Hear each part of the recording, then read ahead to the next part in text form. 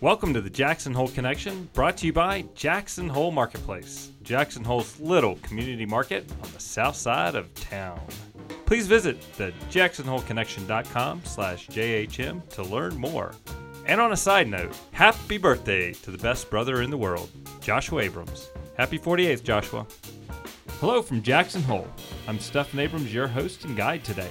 Each week, I sit with someone connected to Jackson Hole to share their fascinating story about daily life.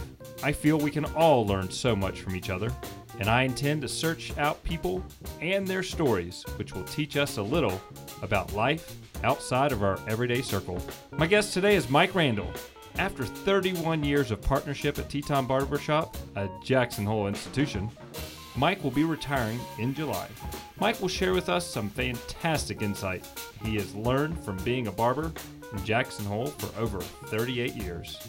Mike grew up in Colorado and moved to Jackson in 1973 when most of the streets were not even paved. Mike and his wife raised 2 children here in Jackson and have been active community members. Mike and his business partner at the barbershop built an institution which will be forever remembered. And today, Mike will share with us a little of what he has seen and learned over the years. Well, Mike, thank you for joining me today as a guest for the Jackson Hole Connection. I'm happy to be here. So, to give people an idea of who you're Mike Randall, and you are going to be retiring this summer from Teton Barbershop. You and your partner, you're selling out your partnership, and you've been cutting hair for how many years? Wow, 38 years, believe it or not. My wife and I went to Denver in 1981, and I went to the Colorado Barber College down there, and we returned in 1982. I went to work for a fellow named Reed Sanderson that a lot of listeners will recall him with fondness. He was a terrific gentleman. Worked in that shop for about 10, maybe 11 years. And then on his passing, Debbie Bancroft, my partner, and I relocated from the Center Street location and moved into a building that was just being completed over on the corner of Gill Avenue and Glenwood Street. I think you know it well. Yeah. So how did you and your wife land here in Jackson Hole? Were you born here? I wasn't. Patty was. She was born and raised here, as was her mom and her dad, as were their mom and father. So she's got really, really deep roots. I came up to work one summer in 1973, and I'm still here.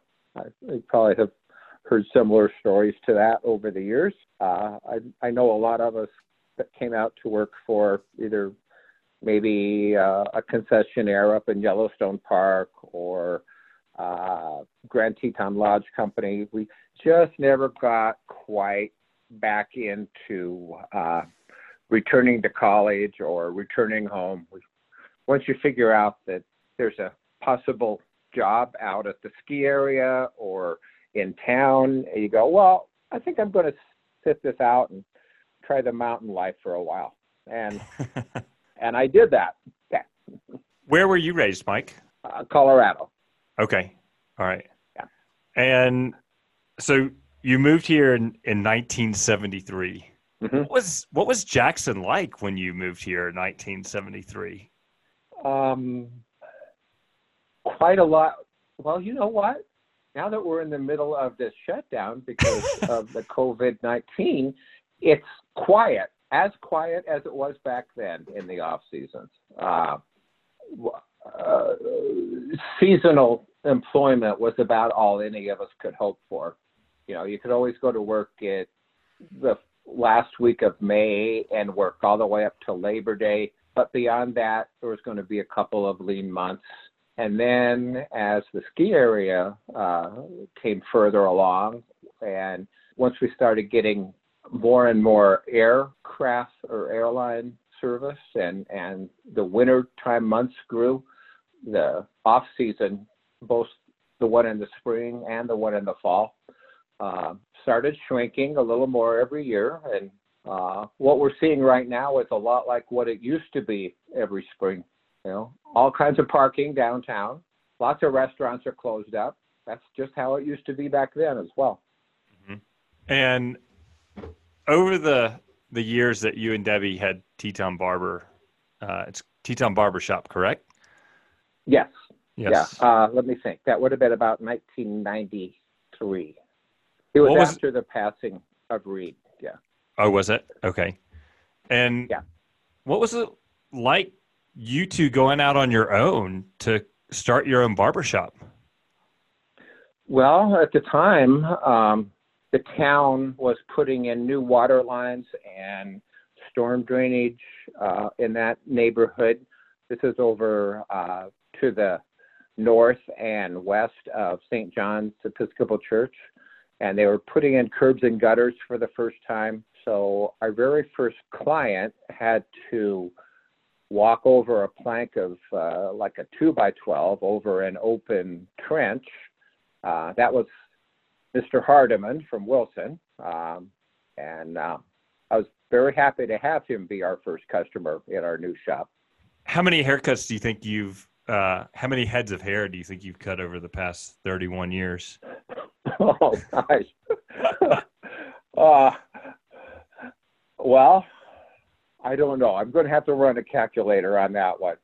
Do you think we should maybe do something like what McDonald's has with the billions and billions served sign out by our little parking area there? I think you should. Yeah. Yeah. Okay. You guys might reach the billion. 1 billion heads cut. Let me play with that. But no one's been decapitated. No one's been decapitated. There's been a few ears nicked over the years. Yeah, I'll fess up to that. We have 2. It's okay. It's all right. So over the years, you guys have probably seen some interesting folks come through your shop. Who are some of the, I guess, iconic people, the people who helped build and of note in this community that you cut their hair over time? Oh, well, a longtime favorite was Senator Hansen. He was just a really classy, well-spoken guy who may not have always remembered everyone's name in his later years, but still kind of the politician in him had him work the room like he was running for either the Senate or the governor's spot again. He would shake hands. He would engage everybody in conversation. Just a delightful guy. We had a really interesting bookend of the first haircut of the day and the last haircut of the day some 10 or 12 years ago. Debbie had an appointment with Vice President Dick Cheney, and there were a few Secret Service guys in the shop and who knows how many more outside the shop. So she was doing that haircut. Back then, we could get the Star Tribune delivered to the door, and the young guy that had that paper route had a terrific arm. He launched the newspaper rolled up with a rubber band around it, and it would smack the glass once and then land on the welcome mat, and that happened while Dick Cheney was in the chair, and it really startled the Secret Service guys. They all. And the reason I remember that day as having such an interesting start to the day and then the end to the day was John Popper from Blues Traveler was in getting a shave and a haircut, maybe just a haircut. And he was the last client that day. And I didn't really know who he was, but the customer in my chair was a huge fan. And we interrupted his shave so he could go over, shake his hand, have his photo taken with him. And I thought, oh, this is an interesting mix of people, you know, the Vice President of the United States and a harmonica player that was getting ready for a gig at the Center for the Arts. That's a great combo. Isn't it? Yeah. It's a great way to begin the day and end the day. I love it. And end the day, right. And I want to go back to what you were speaking of in regards to Senator Hansen. That was Senator Cliff Hansen, and he was the governor of Wyoming, but he was also our state senator as well, correct? That's right. A senator from Wyoming. Yeah. Oh, okay. So he was in the U.S. Senate representing Wyoming. Yes, to the U.S. Senate. Yeah. Correct. Okay. Now, you said that engaging everyone, and he really just knew how to work a room and just genuine. Have you seen that engagement still happening with people when they come into the barbershop, or has that changed a little bit? No, there's a lot of old timers that I think their trip to town, and one of them was Bill Saunders from Bondurant, who passed away last summer. They truly enjoyed I don't know, I kind of refer to it sometimes as that Andy of Mayberry kind of vibe that we have going on in there. Mm-hmm. People they know they'll visit with, and also sometimes people they don't know. And it's kind of a up and down the spectrum of economics and their social status. There's no barriers in there. So yeah, it's always been an enjoyable time to hang out. I remember one of my interactions with somebody was with Foster Freeze, and when I was engaging with him, a conversation, I had no idea who he was. Right. But I certainly wasn't in agreement with his position at the time. And neither am I, but Foster is a true friend of mine, although we're total opposite ends of the spectrum. He gives and gets fairly, I would say. I would agree so as well. And why is it the barbershop offers that type of feeling or comfort to people? I think you said it well, that Mayberry, Andy Griffith type of feel. Why do you think that happens at the barbershop? I don't know. My partner, Debbie, is not always agreeing with things she hears come out of my mouth. And she'll look over at me and raise an eyebrow and look at me over the top of the glass frames like, are you sure you want to say those words?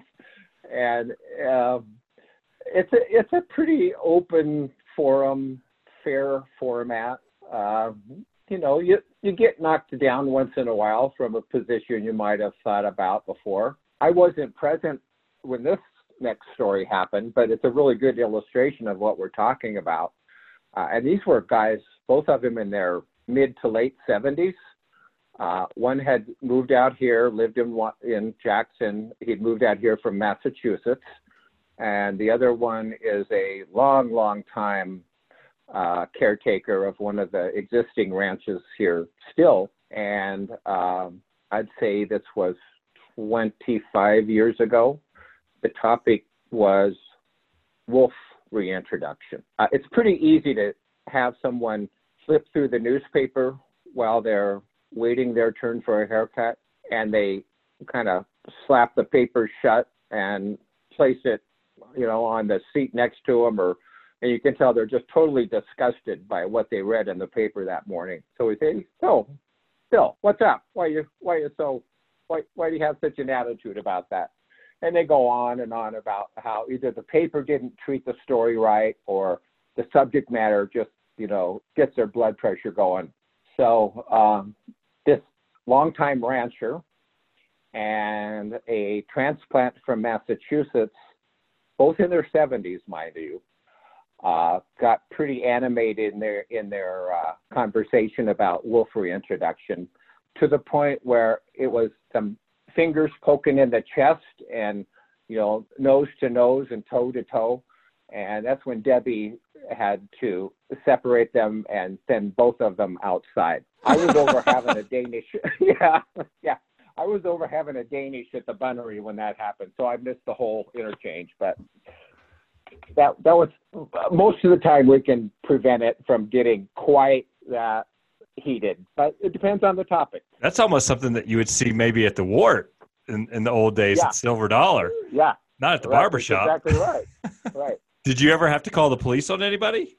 We did. Oh, okay. He probably was homeless and probably had a few mental health issues. And when he wouldn't stop jabbering to people waiting in line for their haircut, I asked him to wait on the bench that's outside on the sidewalk. And I told him I'd tap him on the shoulder when it was his turn, not to worry about losing his spot in line. But he kept on kind of yelling at people as they were coming in the door. And I finally had to call the police and say, hey, I've got some circumstances here I'm not real comfortable with. Could you maybe send an officer over? And they had a little conversation with him and he went away. I'm glad it was resolved easily. It was very easily resolved. We have good law enforcement in this town. I'll be right back with Mike after this quick message from the show's sponsor. Hold on to your jammy bottoms because Jackson Hole Marketplace will be relaunching their deli on 4/20/20. That's right, smack dab in the middle of the stupid ass COVID-19 pandemic, Jackson Hole Marketplace is working tirelessly to rebrand their deli. So, on 4/20/20, you will be able to order for curbside pickup or in-town delivery. The best damn sandwiches in town. These custom sandwiches will blow the lid off your taste buds, and you'll be able to make your own badass sandwiches as well. And we'll only be using the most badass ingredients. Jackson Hole Marketplace Deli. I bet you're ready now, but you'll just need to wait for 4/20/20. How many of your friends did you meet while operating the barbershop? Because the barbershop's a very social place. Very social. Well, actually, before I was a barber, I was a bartender. Uh-huh. So I had already known a lot of them, maybe not by their name, but I knew how they liked their drink and what it was. So it was kind of a easy transition to, acknowledge them and recognize that I'd already been serving them for a few years at that point, just in a new location this time. Mm-hmm. You find out pretty quickly, what you have in common with somebody, and whether it's cars or food or food or drink or travel or going somewhere for a concert. Once you have that kind of common interest, 5 weeks go by, 6 weeks go by, and they come in for their next haircut, and you can pick right back up where you left off. I think that says a lot for a true friendship, is when you can have those length of times, those large lengths of time between conversations, and just pick up where you left off. Yeah. It's been interesting to see, some of the young guys that were 20 or 21 when they first moved here, and their years of working maybe as a lifty, maybe as a busboy, and then a waiter, and then a bartender, or at the front of the house, or back in the kitchen of various restaurants. And then, they come in and say, Mike, this haircut has to be real special. I'm getting married in 2 weeks. And then, they bring a child in. That happened with you. Sure did. You gave me my haircut when I was getting married, and that was on the house, and I very much appreciate it. And when both of our kids had their first haircuts, we brought them into your barbershop and plopped them right in there. And they, the oldest, he loved it. The youngest one, he didn't like it. So I think a lot of our community would have those special memories that you mentioned from your barbershop. It's been a great run. It's really, really been, if you stay on top of who this year's, let's not talk about basketball this year, but who are this year's strong downhill skiers or cross country harriers, or the boys and the girls that may really excel at speech and debate. It's been really, really nice to follow the happenings both at junior high and the high school level. Mm-hmm. I give most of that credit to Debbie. She's way more the sports fan than any of the rest of us. And she has a customer. Do you want names on this one, Seth, or does it matter? Nah, we don't have to use names. Okay. So she has a woman who's, I believe, 88 years old. She can follow college basketball, in particular teams from Kansas, and tell you who their superstars are, how well they played at the last game, and she loves the banter, the back and forth, and holds her own in any discussion of sports. So the gender roles aren't always really locked down. I love it. So every year you guys do a straw poll for elections. How long have you been doing the election straw polls? Well, that was something that Reed started at his shop on Center Street, and that was in place when I came in.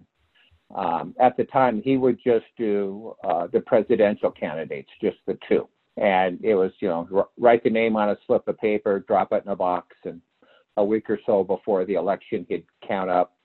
And then it kind of grew and grew to where the last few years we've included spet tax proposals, city council, county commissioner, our state Senate and House positions, the Senate and the president. And people ask me how I get it so correct, and it's like I just count them. Yeah, it's the customers that have filled out the ballot. It's not the same result as it would be in somewhere else in Wyoming, but it sure reflects how voters in Teton County feel. So, yeah, I have a lot of pride in that aspect of doing that. So you're saying that your straw poll was pretty accurate to the way the voters marked their ballots in the end, here in Teton County at least. Here in Teton County, yeah. Okay. Mm-hmm. Yeah. I think that just shows. Sorry. We went for Clinton both times. We went with Barack Obama both times. Now that's not how Wyoming's voters went, but I still mark it in the win column because of representing this county's vote. That makes sense? It does. It shows the cross section of your customers and how they represent the county in a pretty accurate view of political views. Yeah. And would you guys do any other nice little things like that for the community as Teton Barbershop? I'm trying to think. You mean run a survey of some sort? Yeah, just something to add some humor or light to life. And I'm trying to think of what the issue was, and it's not coming to me right now, but maybe it was the mayor's hanging or refusal to hang the photo of Donald Trump in Town Hall. Oh, yeah. Yeah. I remember that. And on that one, I didn't print out a written ballot. I went over to Cowboy Coffee and got, I think, 3 coffee cups with lids on them and punched a hole in each lid. And a friend of mine always brings me pinion nuts from his trip to the Southwest every fall. Mm-hmm. So I had a bowl of pinion nuts, and on each of the 3 cups, the question was, did the mayor do the right thing on this? Did the mayor do the wrong thing on this? Or do you not care? And they would put the pinion nut in the cup that they felt represented their feelings. Mm-hmm. And I really liked the play on words with the pinions and their opinion. Way to think on your feet, Mike. Yeah, I tried. What was the community's response on that? It was pretty close, as I recall. More people did not like his refusal. Mm-hmm. Instead, I think he had hung a picture of one of the who was the tribal leader from the Idaho tribe. I don't know. Do you remember this stuff? I do. The photo. Yeah, I remember when that happened, and my position was it's the office that you're showing respect for, not necessarily the person. And it's Yeah. important for us to show respect for the office of the President of the United States. Yeah. And Pete came around on that. Yeah. Yeah. Yeah. So I also want to get into your community involvement, Mike. You've been very involved with helping and giving back to this community. You raised your family here. How many children did you and your wife raise? We have 2 daughters. 2 daughters. And one lives in Wyoming and one is in Colorado? Or are they both in Wyoming? One lives in Laramie. Ryan has 2 boys there, and she's a pharmacist. She attended University of Wyoming. My younger daughter is an educator, and she's out in Portland, Oregon. Awesome. And so you guys raised 2 kids, 2 children here, and congratulations on being a grandfather, which I know is so special to you, and glad that you get to enjoy that.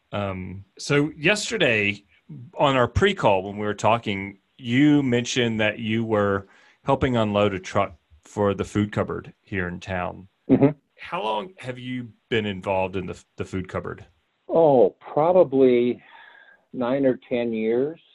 I was sitting having a beer with a couple of friends at the brew pub, and Paul Vogelheim mentioned that he needed a few more people on the board at the cupboard. And at the time I thought, oh, I can do that. And, it was a few years of helping with unloading the Boy Scouts scouting for food as it came in. It was a few years of bagging beans and rice and laundry soap. And eventually now I'm the president of that board. I think I've been the president for 6 years.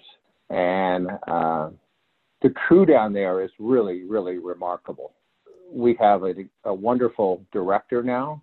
I get to work with some great people on the board who are pretty hands-on. When you show up with your work gloves and a hand truck to unload a semi full of food, that's involvement. Well, thank you for your participation for such a long time. Not many people would stay committed, especially as the board president, the board chair, for as long as you have. What keeps you so involved and driven and committed to that organization? People showed me a lot of kindness when my wife was diagnosed 6 years ago with cancer. And this is what I can do to thank them and to try to be like them. So that's it. Feed the hungry, help the poor. I think we should all give that our best efforts. I agree. Yeah. Thank you. How is your wife doing? Wonderful. Mm-hmm. Yeah. Yep. What other organizations have you and your family been involved in as far as giving back to the community over the years that you've lived here? Patty's been quite involved for a long, long time with the Seroptimus Club in Jackson. They do a few fundraisers throughout the year that are pretty fun. They do the Bras for the Cause at the Cowboy Bar every spring, but not this particular spring. And they do the Christmas Tree Festival at the Virginian every year in early December and raise a lot of money and spend a lot of money, for the most part, on the Women's Health Initiative up at St. John's Hospital. They fund some scholarships.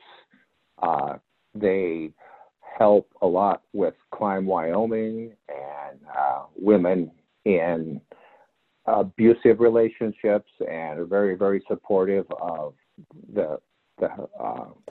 what's the name of the facility in East Jackson for abused women? My brain's shorting out on that. I'll let you fill the blank in. I can't recall it either, but Andy Cavallero, I believe, is the executive director of that. He's the director. Yeah, yeah. Used to be Cheryl Lund. Yeah. Mm-hmm. Yeah.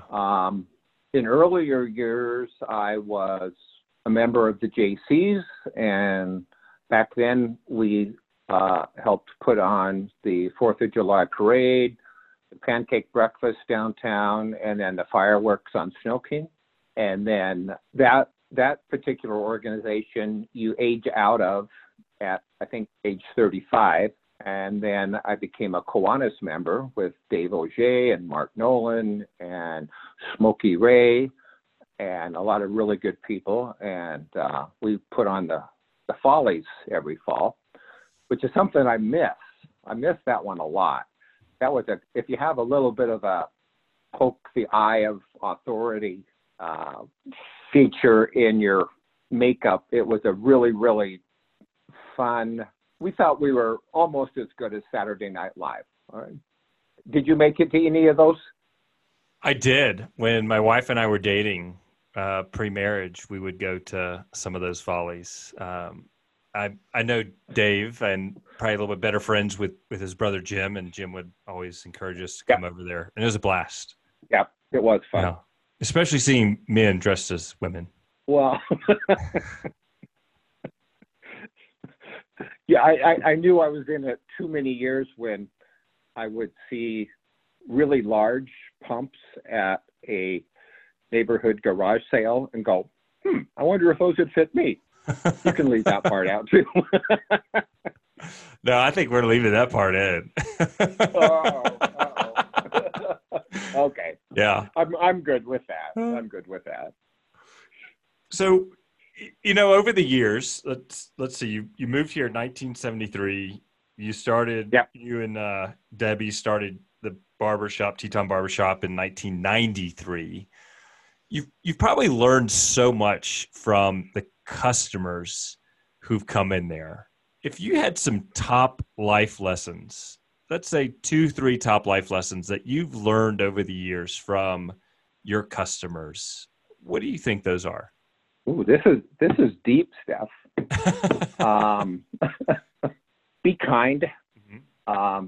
The guys that swagger and speak the loudest, you can typically ignore them, but the quiet ones that just, you think they're just sitting there reading the paper, but they've actually heard a lot of the conversation before they get in the barber chair, and they quietly make a remark to you that lets you know they had heard everything. That's who I want to be like. One of my favorites is Steve. I don't want to get into the habit of putting down names, and then there's guys who recently passed on. Ray Kaminsky, some of the real stalwarts of the community. You watch them how they interact with the barber and the other barbers and the other customers, and it's that quiet guy that's got more strength than the big blowhards ever could think about having. Yeah, just because somebody isn't loud doesn't mean that they're not paying attention or they don't have an opinion. No, that's for sure. Yeah. But Steve, I was thinking about is Ray Floriani is somebody I miss as well. Steve, his son does the ornamental welding in town. Fontanini is his last name. Have you ever met him? I don't think I have. He's awesome. He'd been a reporter for the LA Times back in the 40s and 50s. And when there was a TV series on maybe 2 winters ago about the Black Dahlia murders, I happened to mention that to him, and his eyes lit up, and he could share a lot of insight into that murder mystery. But in this case, it was an actual event that happened. It wasn't just a novel. So that's when you learn to just shut up and listen to them. Mm-hmm. So if what I hear you saying is sometimes you just got to shut up and listen to the person speaking, and you can learn a lot from that person. Yeah. Prompt them with a question to let them know you are paying attention and you do want to hear more. Yeah, that's right. So during this time of stay-at-home measures that we have for the COVID-19 pandemic, what are some things that you and your wife are doing to stay connected, but also to create some sort of system of normalcy for yourselves? Well, you see me about every day walking up to pick up a daily at Yes, sir. the liquor store south of town. Mm-hmm. That's because my house is about 3/4 of a mile from there.